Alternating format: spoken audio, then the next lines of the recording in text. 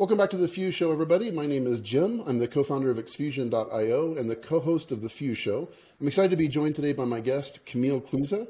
Camille is the CPO and co-founder of ClimateX, which is a climate data and analytics tech firm. He's an econometrics whiz of the unquantifiable with 15 years of experience in stress testing, loss, and capital modeling at Tier 1 global institutions. All right, Camille, I want to go right into this. So I see on your LinkedIn that you're known as a quant, and I wasn't sure what that was, so I looked it up, and Investopedia calls that the rocket scientist of Wall Street. So I'm curious if you could tell me a little bit more about what that means exactly.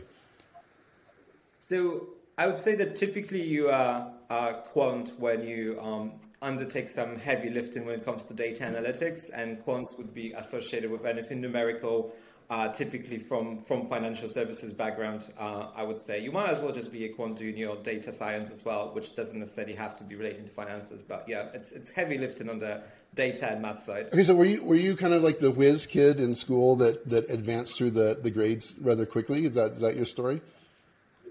I'm not sure if I was a whiz kid. I was a SWAT. Okay.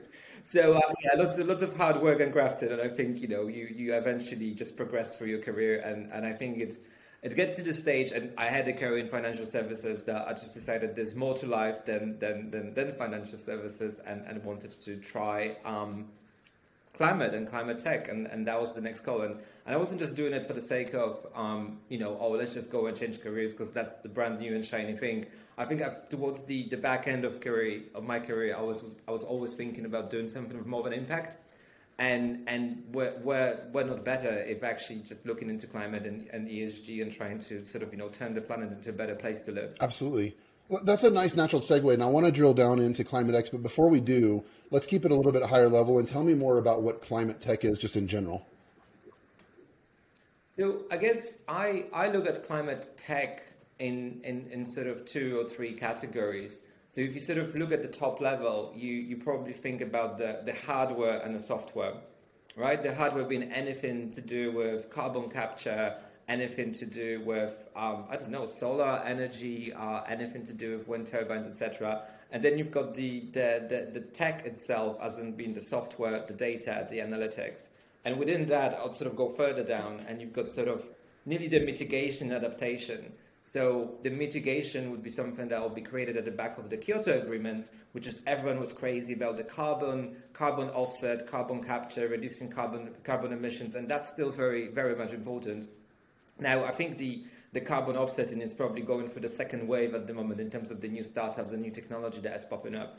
When it comes to the other angle, the climate adaptation, that's more relevant to the Paris Agreement. So obviously at the moment, everyone started to realize that actually, we probably in deep trouble because if we're looking to be more on the higher emission pathways of carbon rather than the lower ones, and what comes with it is acceleration of natural disasters that are happening worldwide, as you probably seen over this year. So we've got the hurricanes in the States as per normal. I mean, some of it is natural, some of it is accelerated. You had the wildfires, you had the flooding in Europe, you had droughts in sort of southern France as well. So it's all happening and will be happening much more frequently. That's why the sort of Paris Agreement kind of came about, and then there was a boom in the sort of there's a boom happening in the climate adaptation space. Okay, all right. So let's introduce ClimateX and tell me what you guys are doing to fight against that. Yeah, sure, absolutely. So we climate data analytics firm, and I guess just talking about the agreements will be probably more around the Paris Agreement. I.e., we're trying to project long time into the future until 2100 in certain cases. What probability and severity of extreme weather events would be. So we would model things like floods, subsidence, landslides, coastal erosion, extreme temperatures at a very localized scales. And then we don't want to stop there because, if I tell you that the probability of your house flooding will be 5% and the severity of that will be 2 meters up, that's not going to tell you much. What we probably want to know is how much it's going to cost you, and how much that event's going to make a losses, and how it's going to impact your wallet. So that's what we're also working on. And we did it at scale. So we want to obviously imagine, every single little 10 by 10 meter grid or 1 by 1 meter grid. It's hell of a lot of data. Mm-hmm. So you need to be able to computationally work it out in a short space of time with a lot of parallel processing as well. So that's where the tech component comes in. Okay, let's dive a little bit deeper into just AI and machine learning in general. And give it to us like the explain it like I'm five version, so we kind of understand how you use that to within ClimateX. It's an interesting one. So just to qualify, I guess the way the comparison of AI or machine learning that I like to use, it's a bit like a Russian doll, right? So you've got the AI, and then the subdivision of AI is machine learning, and a subdivision of machine learning is neural networks, and all of those have different applicabilities. And I think many like very often people just randomly throw up in the air a term AI and just like think it's all encompassing, great, and it's pretty much a buzzword at the moment. Mm-hmm.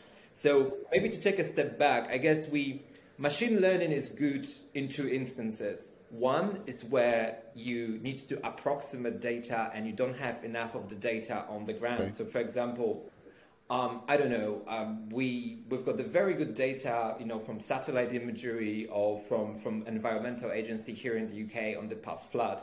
However, if we go to a different country when, for example, the satellites wouldn't go above a certain region, or if there's not good or not enough of the environmental data, you'd probably want to approximate it, build in some sort of machine learning model to tell you that this is what's happening.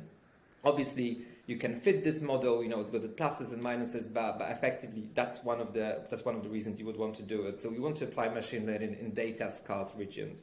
The second thing is that like machine learning specifically is very good where the system is too complex, especially in climate, to describe the laws of physics.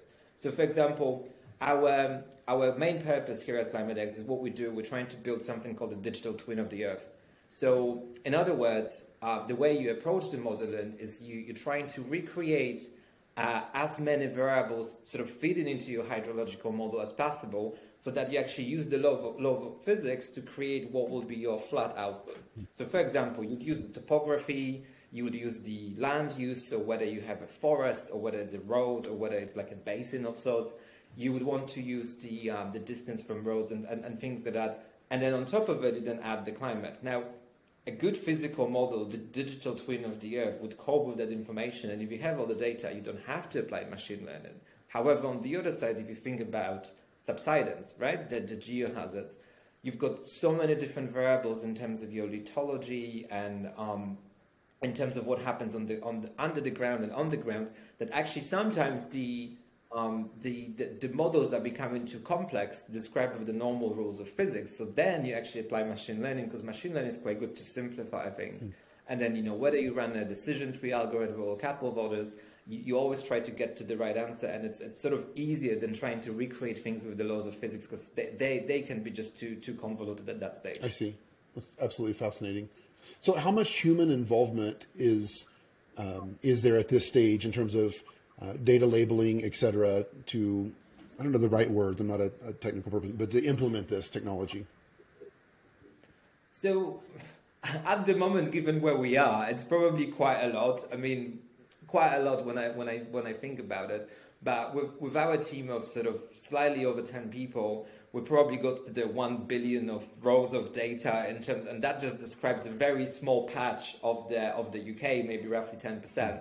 So, and the rest was pretty much created by a bunch of algorithm and through automation. So I guess as we progress through time, the models will be able to self-run and self-calibrate, and basically things will be automated to the tune that they will run by itself, and this is where machine learning kicks in.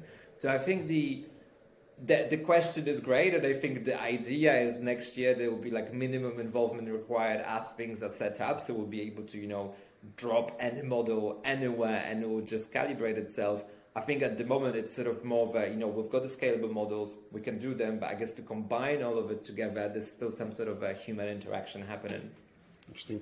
So who are your clients at ClimateX? Is it governments, NGOs? Like, who are you serving, and what's the model? So the thing is that climate impacts everyone, and the way I like to think about it is if you feel like you need to understand what your climate risks are, especially on the physical risk side, then it makes commercial sensitivity for you. But very often firms don't move because of the fact it's costly. They don't move on their own. That's why there's the regulation kicking in. So before you didn't have to do it, now you have to. So you don't really have any other choice. And it all started with financial services. So pretty much here in the UK, we're doing a climate stress test this year. So a bunch of smaller firms are already in the process of doing it. I think they should have probably submitted their results by now. Towards the back end of the year, there's something called an internal stress test where the regulator expects you to sort of, include your climate metrics as well. But then that's UK alone. We know that next year we've got EBA still covering the whole of European Union.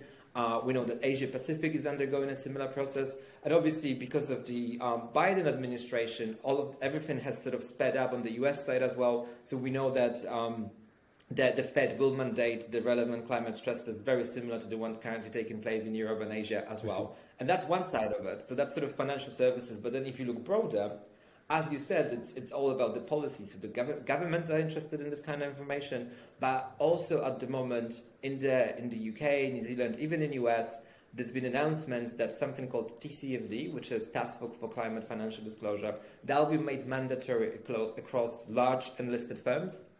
So irrespective of who you are and what you do, so if you are a chain of hotels or if you're a logistics firm, as long as you're large or listed on the stock exchange, you're going to have to undertake the climate sort of analysis, and there's no way out.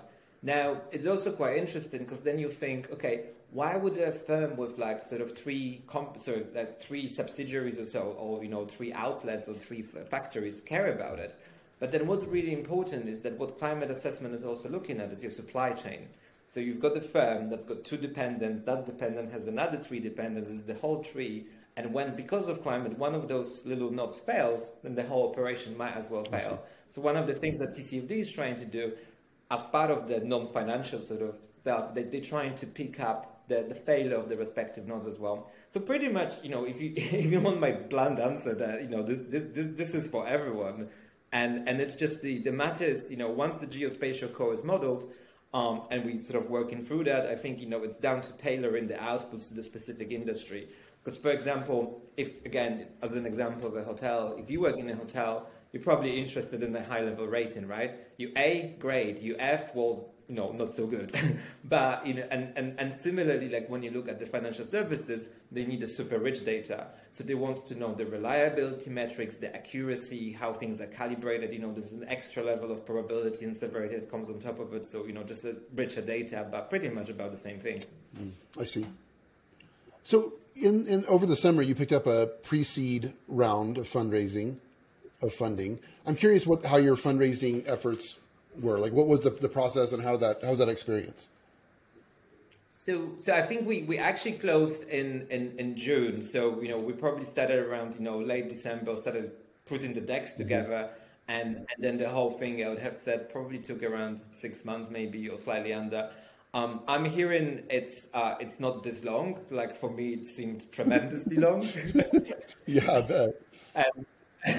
And having worked in financial services, you would make sales definitely much bigger than the amount we've raised, and that was probably the matter of a week instead of several weeks. But nevertheless, we got there.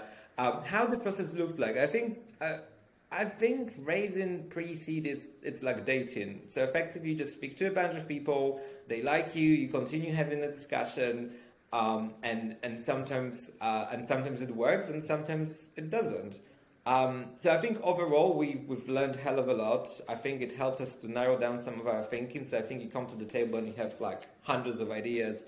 So I think through the feedback, etc., I think we managed to sort of tailor down the proposition or the offering. I think we got stronger in terms of thinking where we are and what we want to do exactly. But I think also the process had its frustrations too. So we had a couple of instances where people would, I don't want to necessarily say waste our time, but they would want to toggle, sort of encourage you, but then it turns out we're not part of the investment thesis, which is something that we told them from the start. So it kind of felt like, why are we going through this process from the start? And it's just one of those things that, hey, it just happens. Because let's face it, like if you're speaking to a 50th person overall, then it might be something like it's an effort and it takes time and it can be quite stressful. But I think overall, look, it's a good thing. It's a new skill. Yeah, for sure. I'm curious to dive a little bit deeper into that. So from an investor perspective, how much do you think they weigh in their decision if they like the founder, trust the founder, et cetera, versus just the quality of the product. I hope you understand what I'm getting at. It's like the personal side of that. Yeah, that's an interesting one. I think obviously graduating from top universities, it's probably a game opener. And I somewhat, at some stages, I felt that actually didn't matter what I've previously done in my career because it wasn't, to do with running your own startup. Nevertheless, I'm after 15 years of professional career in financial services, and our, product will be, to start with, predominantly sold to those. So I'm pretty much on the reverse seat together with my founder. Also, I think I'll be quite blunt, I think we might have had a bit of a challenge because my co-founder is Asian, and I think sometimes it wasn't necessarily, the diversity in some of the investment firms that we've been encountering wasn't really that great, and I felt that would have potentially disadvantaged us to an extent. But hey, we just worked harder for it, that's about that. That's the perception I was getting. I'm trying to discern, there's an idea that my co-founder and I have of starting kind of a sister show to the Fuse show called Infuse. And the idea, it's kind of a cutesy name, but the idea would be that we would interview VCs, angels, maybe private equity investors, et cetera, and create a network or environment where we can introduce founders that are looking to raise with investors that are looking to invest. And the hypothesis is, and I'm prepared to be totally wrong on this, but the hypothesis is that there's value to the investor in knowing the founder. Especially like with this show, we like to go deeper into the kind of the personal side, the way that the founders think, et cetera.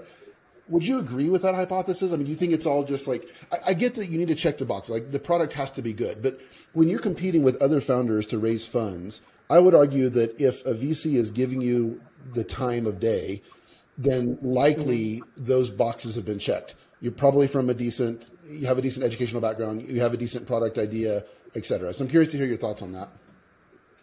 I guess if you're talking about personal chemistry, I think absolutely yes. I think, it's like, again, as I mentioned, it's like dating. You sort of need to sign in your marriage for another sort of 3 to 10 years, depending on, what your progress and the VC or the sort of angel's plans are. So absolutely, I think we got quite lucky. I do genuinely enjoy working with our investors, and we work with them quite actively as well. So, they basically different people for different things, but, we feel that we're given help, and, we're not afraid to ask for that help. So, whether you say, if it's important to be on the likable note, I would say absolutely yes. Because, you don't want to do business with someone that isn't necessarily up to your liking. So, yeah. And we've been quite lucky, as I mentioned. Yeah. Well, that's great. I appreciate the feedback. That's my hunch, and I guess time will tell, but there's got to be that differentiator at some point. And I think we underestimate how much our decisions are based on emotions, connection. Like I think we like to think that's not the case. I think we give more credit to kind of our left brain analysis, but I really believe that a lot of decisions are made with emotion. Well, the story that supposedly you make a hiring decision within the first 5 minutes of an interview. So I think it might as well be something similar. Although, as and when you speak to the bigger investment machines, you sort of, go in for the chain of approval, and that you speak to an analyst, then you speak to someone bigger, partner, etc. So yeah, that's the whole churn. Yeah, well, it's almost like you have to pass at each stage of the game, right? Like you have to make that connection at each stage to be able to progress down the path. And also, I mean, we had a couple of times like a couple really, where we're in front of the whole panel. And say, we managed to convince 5 people out of 6 that was still a no, because there has to be that, collective agreement as to whether they take you up or not. So that's also interesting. Oh. Yeah, we're presently bootstrapped, and I don't know that it would make sense for us to raise. You never know in the future, but it honestly sounds quite stressful. I mean, I understand why founders do it, why it's necessary for a lot of startups, but it sounds really stressful to me. I guess my advice, if I could give any, if you can bootstrap, do bootstrap. Why would you give equity away from your own company? And even before you sort of look at raising funds, there are so many grants available, schemes, and there's so much help that can be given to you, starting from cloud credits through to discounts on things like Microsoft, HubSpot, Calendly, even, all those applications you use as a business. there seems to be quite a few doors being open, for founders to play with.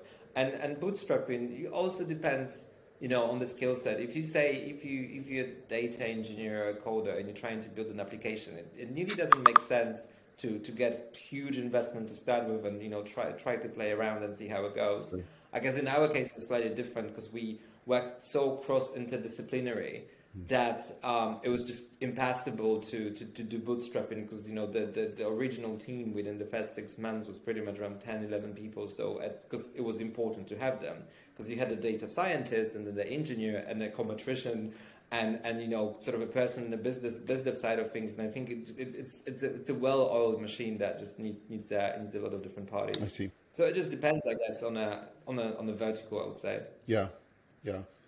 I mean, certain businesses have no other viable option. I think about network effect businesses, like Facebook is an extreme example, Uber, et cetera. It's like those businesses require a significant amount of funding to even have a fighting chance. Yeah, absolutely agree. Yep. Yeah. So I'm curious, like what makes you so passionate about this topic? You kind of touched on that a little bit earlier, but I want to dive in a little deeper. Like, obviously, you have a lot of opportunities at your disposal, a lot of things you could have done. Why did you choose to go down this path? So I'm a bit of a tinker, and I like to build things and implement them. I'm not an engineering type, but I'm really good in terms of building models, and that's what I've been doing throughout my whole life. Now, just relating to my career, even though I was in financial services, I used to work a lot on stress tests and tests for things like, currency tanking, or China going to war with US, or the GDP going, entering a recession, etc. So climate is just another puzzle to that particular sort of, equation of, what can happen to us as society. So it was quite interesting to me because, it did help to leverage my skills, but also was something new and interesting and exciting, and that could potentially help. Mm-hmm. Just looking at the longer term plans, maybe after 10 years, if I feel accomplished and, we've gotten where I'm here with Climate X, maybe I would want to go to World Bank or UN or, some sort of, European, ERBD, which is the European Reconstruction Bank of Development. So yeah, I would probably want to do that. And I think it's somewhat creative as well, I would say, in a way, because at the moment I feel like I've got so many tools at my disposal. As in, okay, so there's a problem, but you can throw at it so many different solutions. And, the question is, what's the most feasible one in terms of the speed of delivery, whether it's going to yield your revenue, whether it's actually doable, whether you can, scale it and do it at pace. I think it's all those elements. It's the impact and excitement, really, I would say. That's what makes me passionate about it.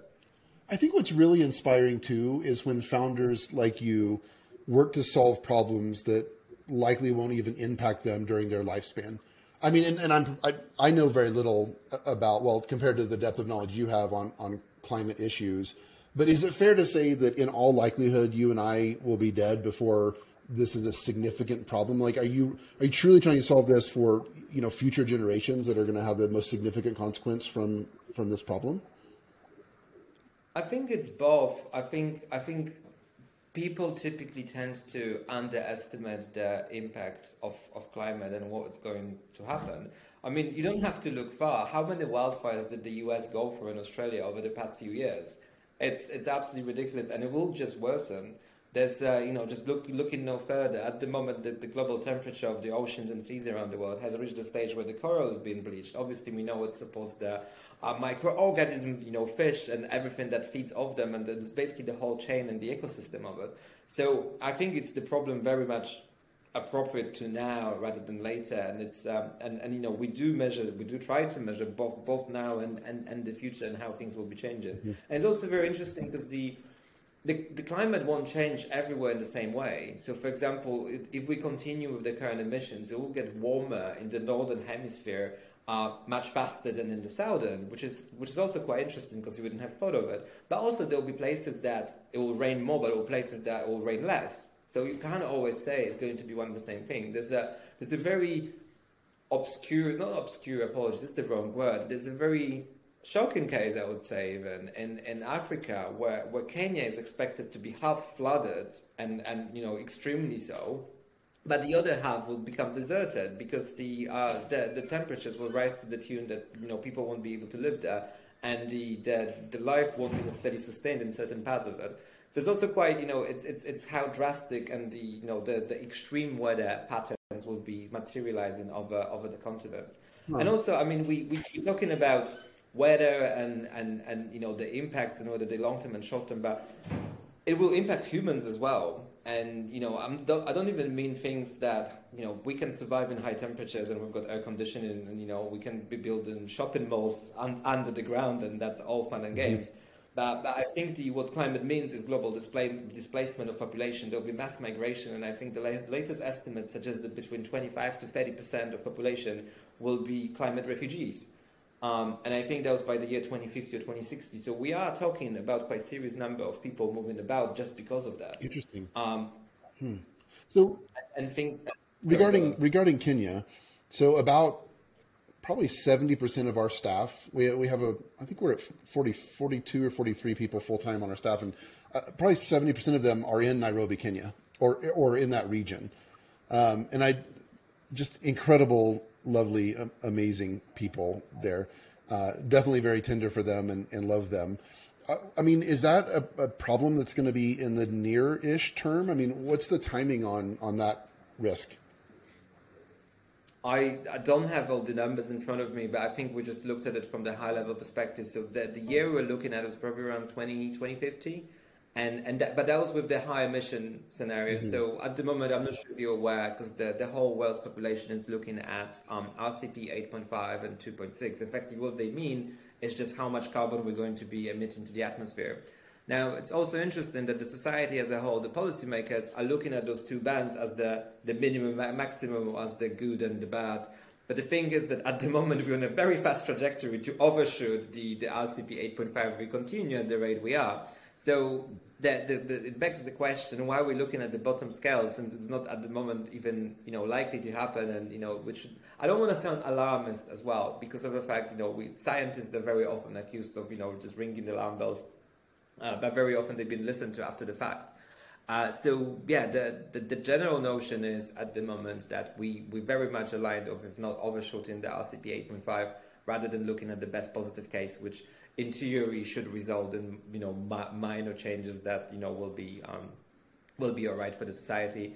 And then even though some of the changes in climate will be irreversible. So even if we get to the stage when we're emitting this much of the CO2 into the atmosphere, and even if we drop it all the way to zero, it won't happen. But even if some of the changes actually will stay in there for centuries. So it's not like it's something that can be easily reversed. I think part of the problem, and just speaking for myself, is ignorance. I mean, so I'm in Colorado, and we have awful wildfires right now. We have them in this state, and then we also have, the smoke and ash blowing in from the terrible fires in California. But I mean, looking out my window, I can normally see the mountains, and they're not that far away, and they're just completely covered in smoke right now. And the air quality is so low that breathing is becoming problematic, especially for people that have asthma. But I didn't know that had anything to do with climate change, right? So I have a general ignorance on, I'm experiencing these acute consequences, but yet don't connect that to the root problem.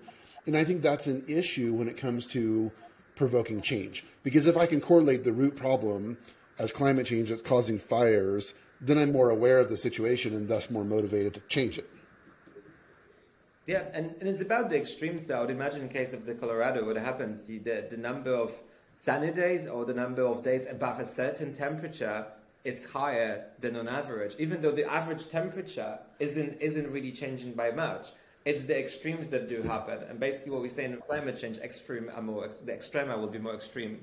And that's what will be happening in the case of Colorado. Because I guess we haven't gotten around to modeling the wildfires at this stage, but it's very much on the Q4 sort of timeline. But if I do recall well from a climatologist, I think you have to be above a certain temperature for a few days in order for everything to dry up sufficiently, so that sparking the wildfires is quite an easy thing to do. I see. I'm curious. You have very large, audacious goals that you're trying very hard to achieve. I mean, this is an incomprehensible problem, right? Or nearly so. I'm curious though to break that down into like a micro sense and look at each day. I'm curious to know at the end of your day, how often do you feel a sense of peace and accomplishment and joy versus feeling like I just. I think, I mean, Jim, this is a kind of it's a founder question, right? Like you wake up and you've got 1,000 of things to Yes. do. The question is, what is the priority? What you get done today? Do I have a free weekend? Probably haven't had one since January. I do try to take Saturdays off. What gives me sense of accomplishment? Well, we've got a high-level plan for the product, and at the moment it's going and progressing well. But hey, ask me in 2 weeks' time, and the answer might not be exactly the same. So at the moment, we work on a number of assumptions, and that gives me not an anxiety, but it sort of makes me definitely very diligent when it comes to planning, because there's some buffers being built in, etc. But very often, like with everything, you just come across things that you couldn't have planned for, and this is where the whole thing goes out of the window. So, your timeline just out of a sudden was delayed by 2 or 3 months. Yeah. And, you did promise to a customer that you're going to get it done, but actually it might not be possible. So it's definitely one thing that, I'm trying to avoid. But do I go home with a sense of accomplishment? Yes. Do I go home with a sense I'm finished? Absolutely not. There's always so much that even if you get home for like 11 and you know that you've got still this 150 emails to respond, and your Trello or whatever you use it to track your actions, it's filling in. Yeah, it's a bad feeling when Trello or ClickUp or Asana or whatever is like, you're not actually making progress. It's going like this. It's like, even though you're checking things off the list, it's growing instead of receding. Yeah.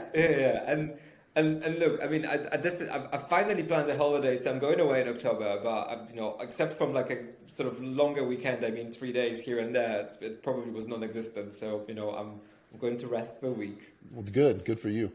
And on that note, I think what I'm getting at is the idea of playing the long game, the idea of running the marathon versus a sprint.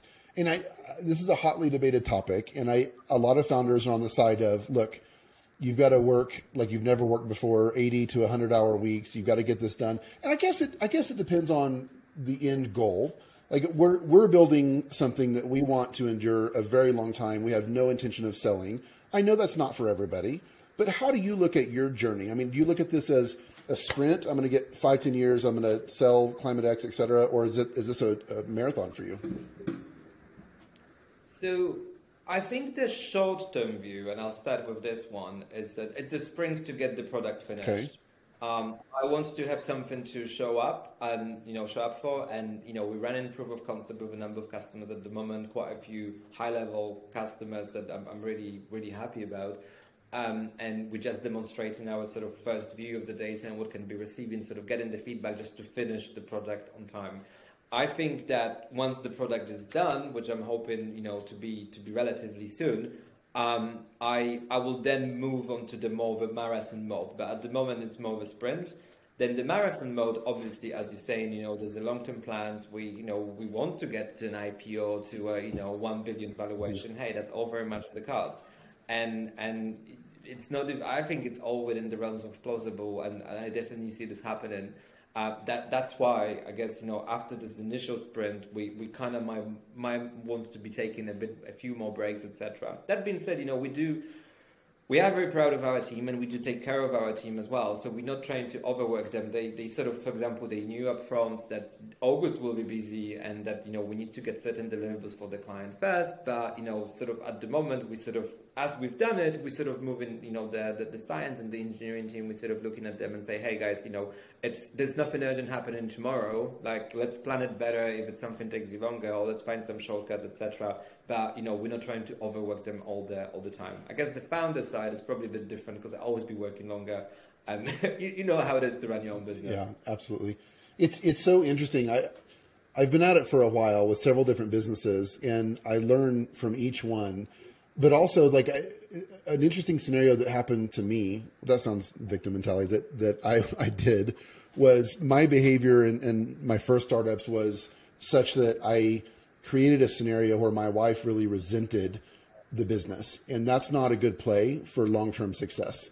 So I've tried to be much more diligent now in making sure that I carve out family time and that I don't let my work take over. And part of that for me is just recognizing that the success of my day is not necessarily based on the number of hours I spend, but how effective I am and what I get done. And what I mean by that is like, I could have one sales call that goes really, really well.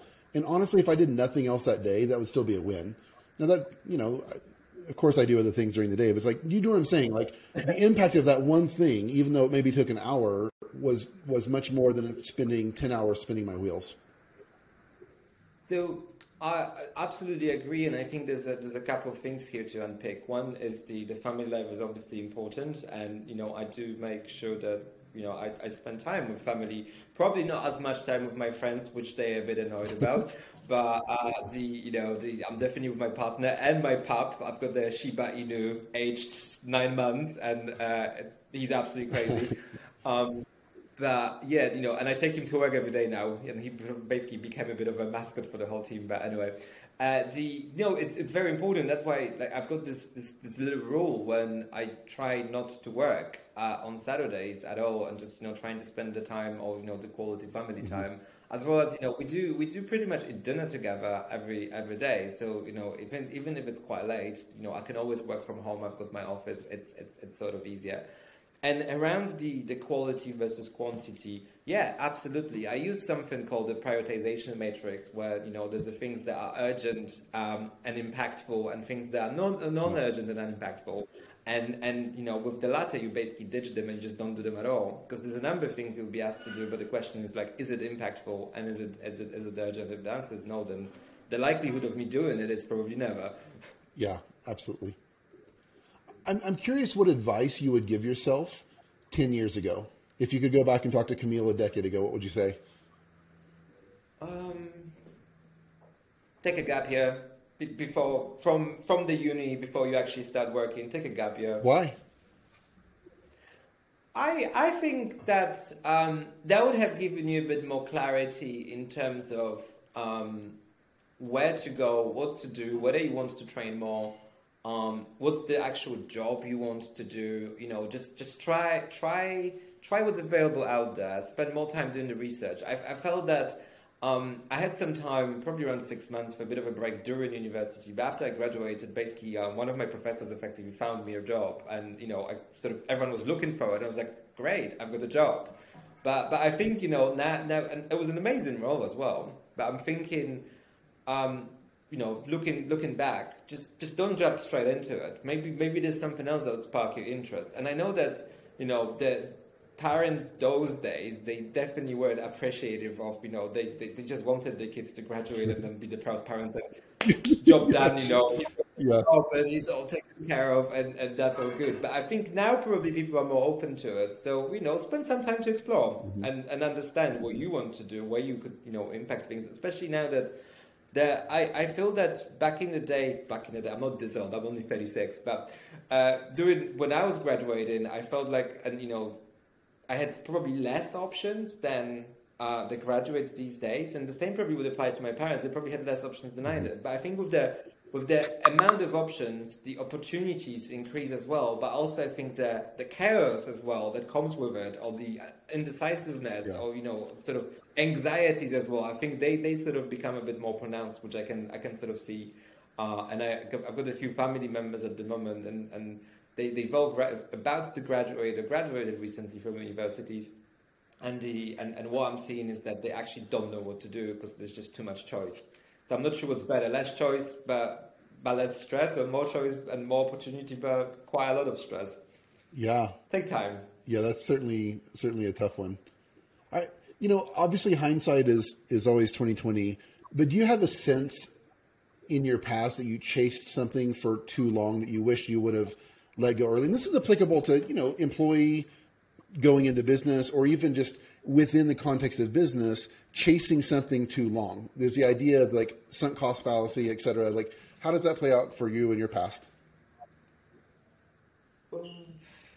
Tough one. I think on one side, I'm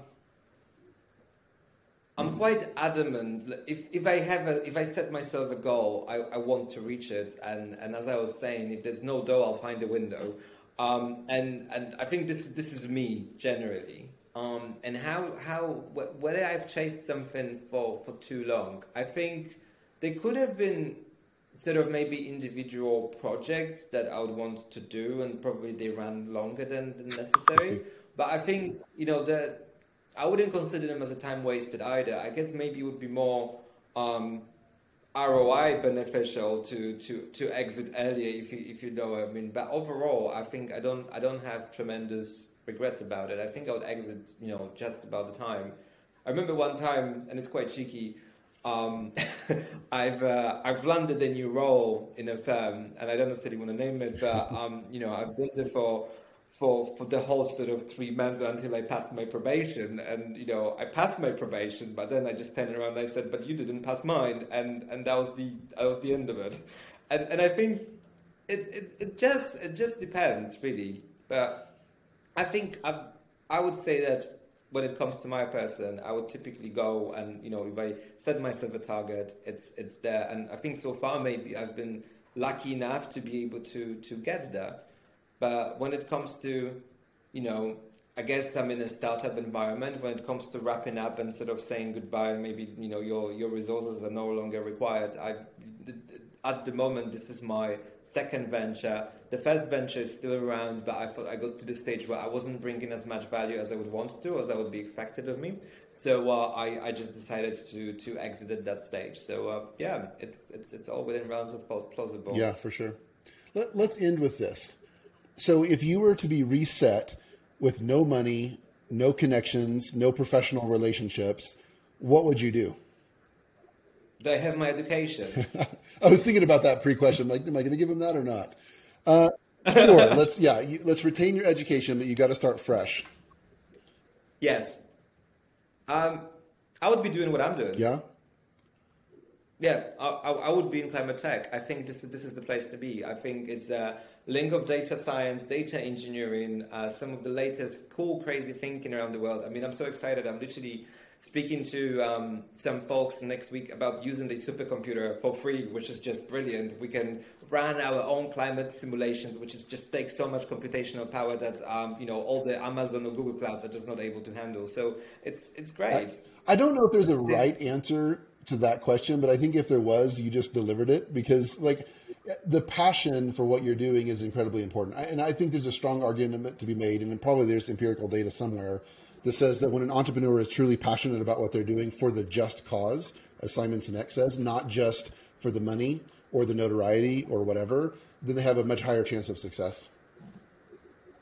Oh, yeah, absolutely. Look, the money at the moment in comparison to what it was, it's absolutely nowhere near. So, there's definitely a passion driving me through it. And, the finance is something secondary. I'm not thinking about it. I guess, as I'm saying, I got to the stage in my career where there wasn't anything new and there wasn't any impact. And you just get to the stage where you just say, well, it's done. Yeah. I've been thinking a lot about just wealth in general lately. And what I've come up with is, and this isn't novel by any stretch, but I think it's a function of delivering value in the world and shouldering responsibility, a lot of responsibility. And I walked out of my office the other day, and I love what I do. I would do the same thing as you. I would do the very same thing. I love my team, and they're amazing. But there's just a weight of responsibility. And I've had different careers in the past, a lot of different jobs, et cetera, and I've never felt this kind of weight. And what I mean more than anything is that emotional. We had several team members sick. We've had, deaths amongst our team from COVID, family member deaths, like that weight of responsibility to care for our team. I realize some careers may experience some of that, but in my experience, there's never been something that has been so weighty with responsibility. And I think that that's why entrepreneurs kind of have this opportunity to have limitless financial opportunities, because if you add value, if your business is successful, then you're obviously adding value to people. And if you're willing and able to shoulder that responsibility, then I think there's a variety of rewards at the end of that. I would agree with that. I guess before this venture, I've managed teams before, so I think it wouldn't be the responsibility and being responsible for people, that didn't necessarily come as new to me. I guess obviously you've got an extra stress of running your own firm and looking at the P&L on a daily basis, where before I didn't have to care as much, and just moving from this bit of a step change to move from the financial services, to be fair, because you look at the million and then you just typically chop off the 6 zeros at the end, and it's pretty much the same thing, right? And then now when it comes to becoming out of your own firm's pocket, it's every pound or a dollar makes an absolute difference. So that's the big change, I think, for me. That's definitely something that I feel more responsible for, which is just the everything. Yeah. Whereas before, I think taking care of people sort of comes naturally to me and to my co-founder as well. I think when we set up this firm, we also saw, having worked in the corporate environment for quite some time, I think we've seen what's bad, and we didn't want to replicate this pattern. And at the end of the day, it's a job and it's a passion and it's becoming a part of someone's life. Then why not have a bit of fun and just enjoy what you do, and at the same time work in an amazing environment. Absolutely. So and I think the way it kind of comes, with the responsibility, I'm also of the mind that we're all responsible as a team for how that team works and operates. So if there's something you want to do, then you should shout. And, if there's something you'd like to see implemented, then why won't you drive the initiative and do so? Because, we all work in the same office and we all see each other daily. And if you want to do an activity after, well, get it organized. It won't be always given to you, so everyone is sort of co-responsible as well. I kind of see it that way. Yeah. Well, Camille, this has been a lot of fun. I really appreciate you being so gracious with your time. And I know it's dinner time there in the UK, and you very graciously stayed late. And I know you had a very busy day. So thank you so much. The website is climate-x.com. And we'll certainly link to your LinkedIn as well. What's the best way for people to reach out if they're interested in learning more about Climate X, or if they just want to say hello? We've got a couple of ways to go via website and inquire, or there's an inquiries at climate-x.com to reach out to us. Perfect. Great. Thanks again, Camille. Cheers. Thank you, Jim.